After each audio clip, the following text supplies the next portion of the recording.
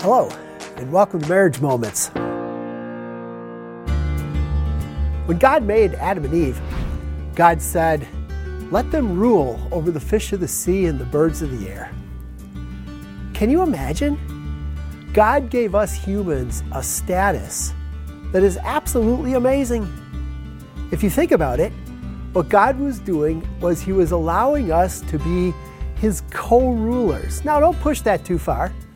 But in a sense, we could say that God was making us humans the kings and queens of the universe.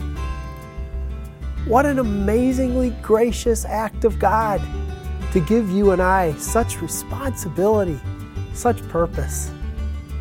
And so husbands, as you look at your wife, realize that you are looking at somebody who is a ruler of the universe, put into that position by God Himself.